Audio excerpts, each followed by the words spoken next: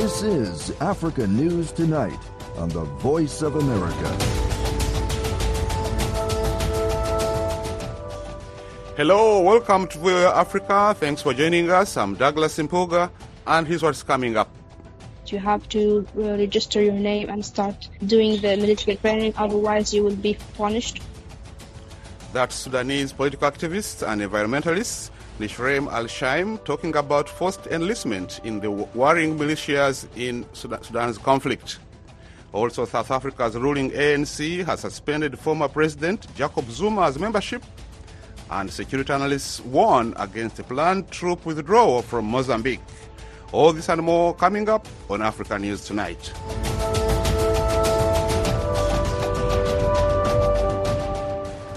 The war between Sudan's armed forces and the paramilitary rapid support forces has spread to most of the country's 18 states. The UN says the conflict, which erupted in mid-April 2023, has killed at least 13,000 people and displaced more than 7 million. Sudanese political activist and environmentalist Nisreen Elsaim, chairperson of the UN Secretary-General's Youth Advisory Group on Climate Change, traveled to northern Sudan on a small ship earlier this month to speak with young people about what they have endured since the fighting broke out. Elsaim tells VOA's Caravan Dam that several Sudanese told her both sides are forcibly recruiting young people. They are forcing people to actually get armified and go to military trainings and so on. And if you didn't go, then they use the religious but plus / the honor thing that the RSF, they took your house, they rape your sisters and you don't want to fight, etc., etc. And of course, RSF are not getting out of the houses, are not reducing the intensity of the violations that they are making. So they make very much good excuse for the Islamists and the army to use the young people as a fuel for the war. Did you talk to the young people who told you that they were being forcibly recruited? And by the RSF you were talking about, but is this also happening with the army side, with both sides? Did you see it yourself, or did young people tell you that? I didn't see myself, to be honest. I saw young people and I talked to them and they told me so. Also, I can see they showed me a lot of documents. So if you are working in one of the civil service offices, then you are forced, and there is an actual decision about it, and they posted in all of the offices. So you can see it yourself. If you are walking into one of the offices, you can see the decision that you have to register your name and start doing the military training, otherwise you will be punished for not doing so. They told me, but I could see evidences of that. How young are these people? Most of them are above 18, but there are also majority between the age of 16 and the age of 18. Also, most of the young people and women are also now being forced to fight. What did you see there? But what did you see on the ground? Actually, the problems were enormous, and dengue fever, cholera, and all sorts of diseases are spreading so fast. There is not enough hospitals and not enough places to put the sick people, or even enough medicines. So a lot of people die, especially people who are suffering from kidney failure, because there is barely devices to do the process for them, for the kidney failure patients. And I think now we are entering 2,000 of people who died over cholera and dengue fever. Also, one of the things I noticed that the numbers of the IDPs are increasing, and there is no places to post them. There is no camps whatsoever. They are now putting them mostly in the schools or in the universities and so on. And they are very hungry. They are very thin. They have all sorts of problems because there is not enough support flowing for them. Did you see humanitarian groups operating anywhere? Yes, they were operating, but the need is by far more than the actual available resources. I can't say I went into hot clashing areas because it was too dangerous.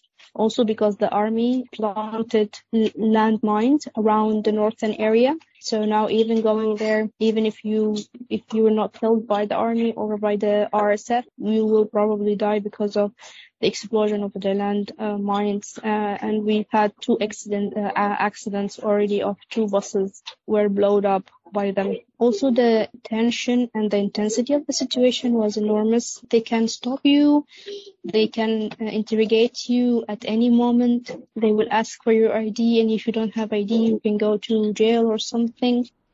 That was Sudanese activist Nisreen Elsaim, who spent 10 days in 4 different parts of northern Sudan earlier this month. She was speaking with my colleague, Carl Van Dam from Paris.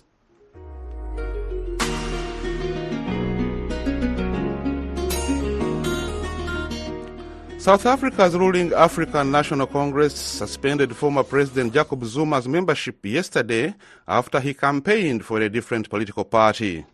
The suspension, the latest in a feud between Zuma and current South African President Cyril Ramaphosa, followed a news conference in December in which Zuma announced he would vote for the new MK party due to Ramaphosa's leadership. In a statement, the ANC said Zuma's conduct was irreconcilable with the party's constitution. Zuma is currently on trial for multiple corruption charges stemming from an incident when he was deputy president more than 20 years ago.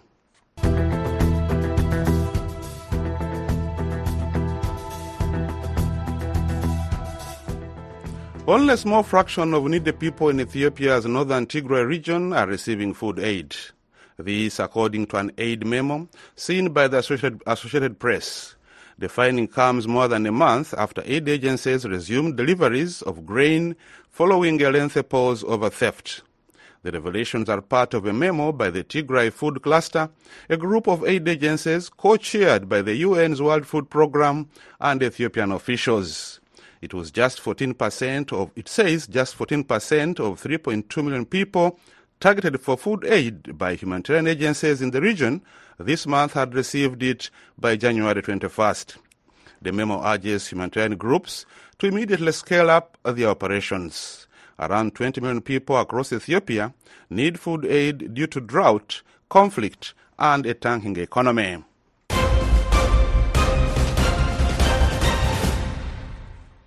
The Southern African Development Community says an insurgency in Mozambique's Cabo Delgado province has eased, so it will begin withdrawing troops from the region later this year. Thousands of soldiers from several Southern African countries, plus Rwanda, have been fighting extremists allied with Islamic State militants in northern Mozambique since July 2021. Security analysts are warning that the troop withdrawal could have dangerous consequences. Darren Taylor reports. Ansar al-Sunnah, or Keepers of the Tradition, is a loose grouping of extremists united under a few common goals. One is to turn northern Mozambique into a caliphate, an Islamic government implementing strict Sharia law. Suspected criminals would be executed publicly, and women and girls would be denied education. Ansar, which is allied with the Islamic State militant group, began attacking government institutions like police stations and towns and villages across Cabo Delgado in 2017. The militants tortured and beheaded perceived enemies, kidnapped women and girls, and burned crops. Human rights monitors say about 3,000 people have been killed in the violence, with about 850,000 displaced from their homes. Southern African and Rwandan troops are reported to have achieved notable successes against Ansar, and the government of Mozambique recently announced the insurgency was finished. Not so, says security analyst Jasmine Opperman, based in South Africa. No, the insurgency is not in decline. The insurgent since the 1st of December has launched a new spate of attacks with precision, resulting in 2,000 internally displaced people fleeing their villages. We have seen a renewed attack on islands, and what we are seeing now is insurgents preaching their extremist ideology more and more to local villages. If you want to play the count game, you can say it looks better. It is not going better. The problems that we had in 2017 are still persistent today. Opperman's referring to what many experts say are the real roots of the conflict. poverty and underdevelopment in Cabo Delgado, factors that help the extremists recruit locals. Opperman says the Mozambican government wants the world to believe the violence is over, so international oil and gas companies return to revive lucrative energy projects. President Filipe Nyusi's administration denies this, saying its troops, with the help of neighbors, have crushed Ansar. This is only partly true, Opperman tells VOA. Since the deployment of the special forces last year, we have seen significant successes in clamping down on the insurgent movements. But now, with the so-called withdrawal plan for this year, we are going to open up the Macomia coastal area, which is a heartland for the insurgents, and it's going to play right into their hands. Francesca Zuccaro, Southern Africa head of medical relief group Doctors Without Borders, says multiple renewed attacks over the past month have displaced even more people in northern Mozambique. After this attack, they have to return to the same place where they have been living in displacement for the past 2 years. They've come back without anything, basically, so they're in need of shelter, safe water, food, and of course health. In reality, what we are seeing is people going back in their villages, but this doesn't mean that they are and they feel safe when they return. We have seen many of them returning and fleeing again. The government says its development plan for northern Mozambique is on track, but some researchers who often visit the region say there's no sign of this, and the people of Cabo Delgado remain desperately poor. For VOA News, I'm Darren Taylor in Johannesburg.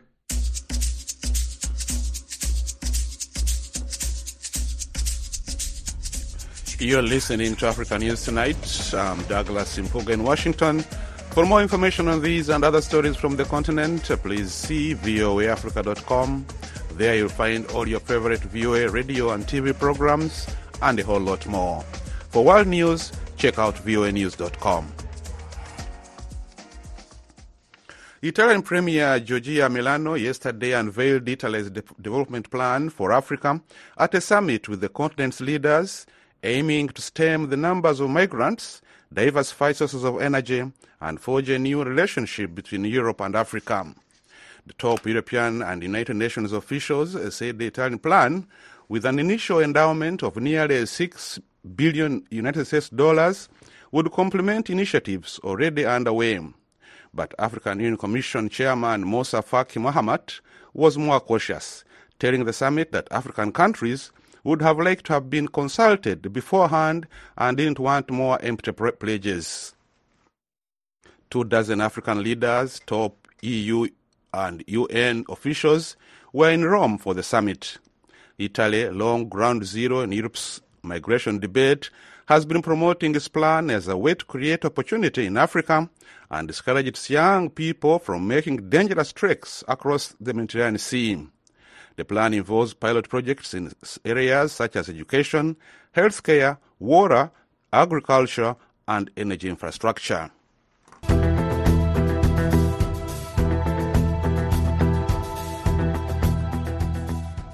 Brazil has started hearing public demands for reparations for its role in slavery. The Associated Press says Brazil received more slaves from Africa than any other country, but it has struggled to have meaningful conversations about its past. The AP says, for example, that prosecutors are conducting a civil inquiry into the state-owned Bank of Brazil, which is one of Latin America's biggest financial institutions.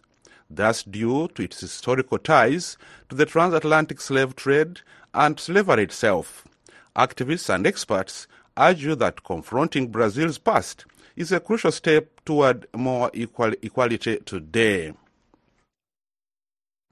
In the Masisi territory of the Democratic Republic of Congo, the city of Sake has been hit by a series of explosions in recent weeks, creating insecurity and making it difficult for residents to find food. Zanem Nati Zaidi in Goma has details. Within 2 weeks, around 8 bombs have fallen on Sake, causing considerable material and human damage, says Joseph Kitimba, a resident of the city. He says that the bombing that caused the most damage was one that fell in the quarter of Mayuta, which killed a 12-year-old girl and wounded 6 people. The explosions are causing insecurity in the city, which is about 27 kilometers west of Goma, the capital of North Kivu province. And the blasts are increasing the hunger that set in after M23 rebels occupied the surrounding areas. In Daniel Kamala's family, eating even once a day has become a matter of survival. He says the bombs are the primary cause of insecurity.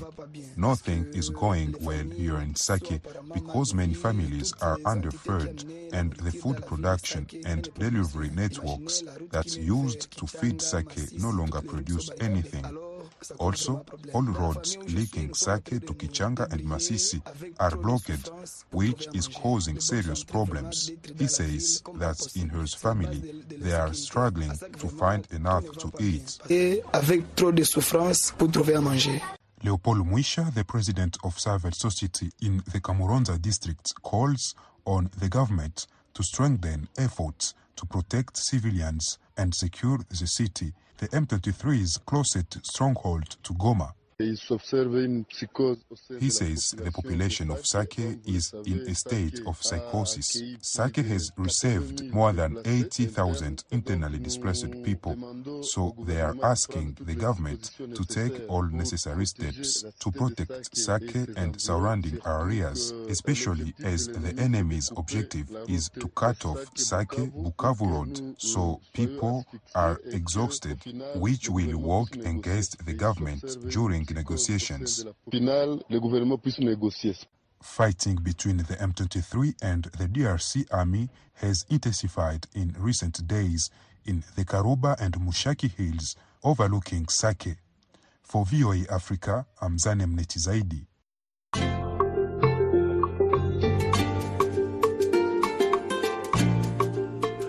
Egypt's struggling economy has been dealt a severe blow with the war in Gaza and attacks on ships en route to the Suez Canal by Yemen's Houthis.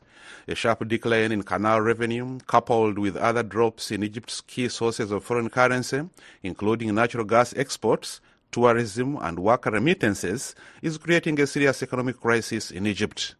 Angie Umar has more from Cairo.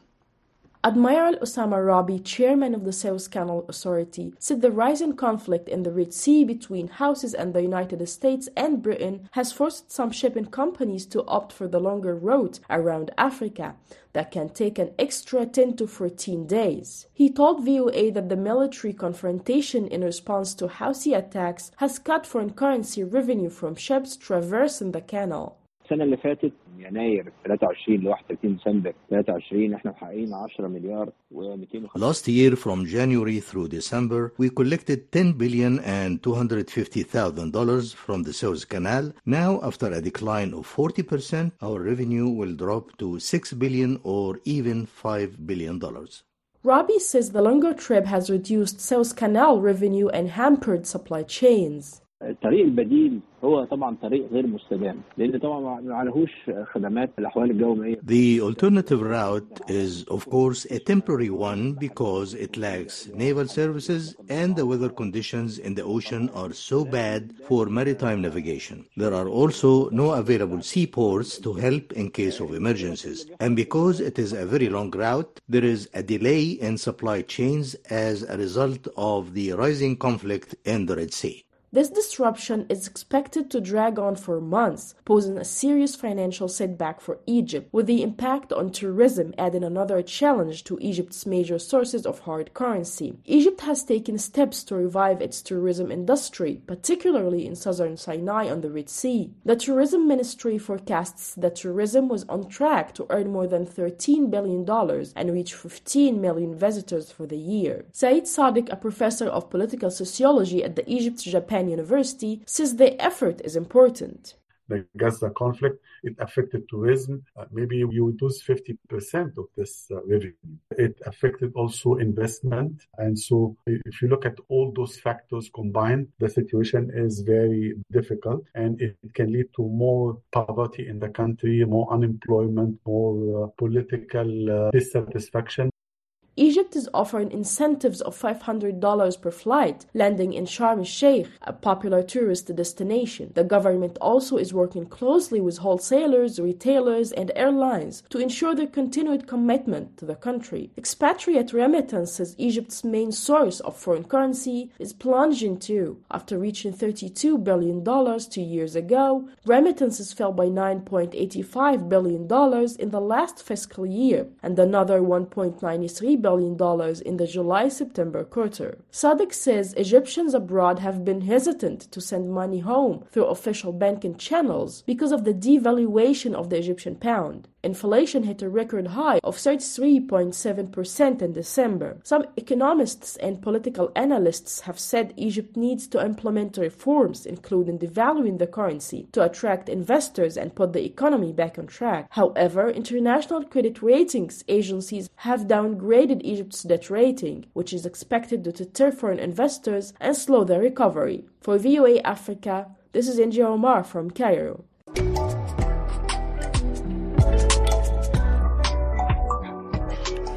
Gunmen in Nigeria kidnapped 6 students and 3 teachers from a school in southwestern Ekiti State last night. The Ekiti State government says the abduction took place when the students and teachers were returning from a local trip. The school bus driver was also taken. Authorities say security agencies in the state are on the trail of the abductors. No one has claimed responsibility or made ransom demands. Armed gangs have been abducting villagers, road travelers, and students in return for ransom as Nigeria grapples with widespread insecurity, which also includes a long-running Islamic insurgency in the northeast. Australian researchers have found that record heat profoundly affected the global water cycle in 2023, contributing to severe storms, floods, and droughts. A new Australian National University study asserts that rising sea and air temperatures caused by the burning of fossil fuels have intensified monsoons, cyclones, and other storm systems. From Sydney, Phil Mercer reports. The world's climate is increasingly lurching between extreme events, according to the new Australian National University study. The study, released Thursday, said severe storms and cyclones are dumping more water than they used to, and droughts are developing much faster. The burning of fossil fuels is identified by the report's authors as by far the biggest contributor to global warming.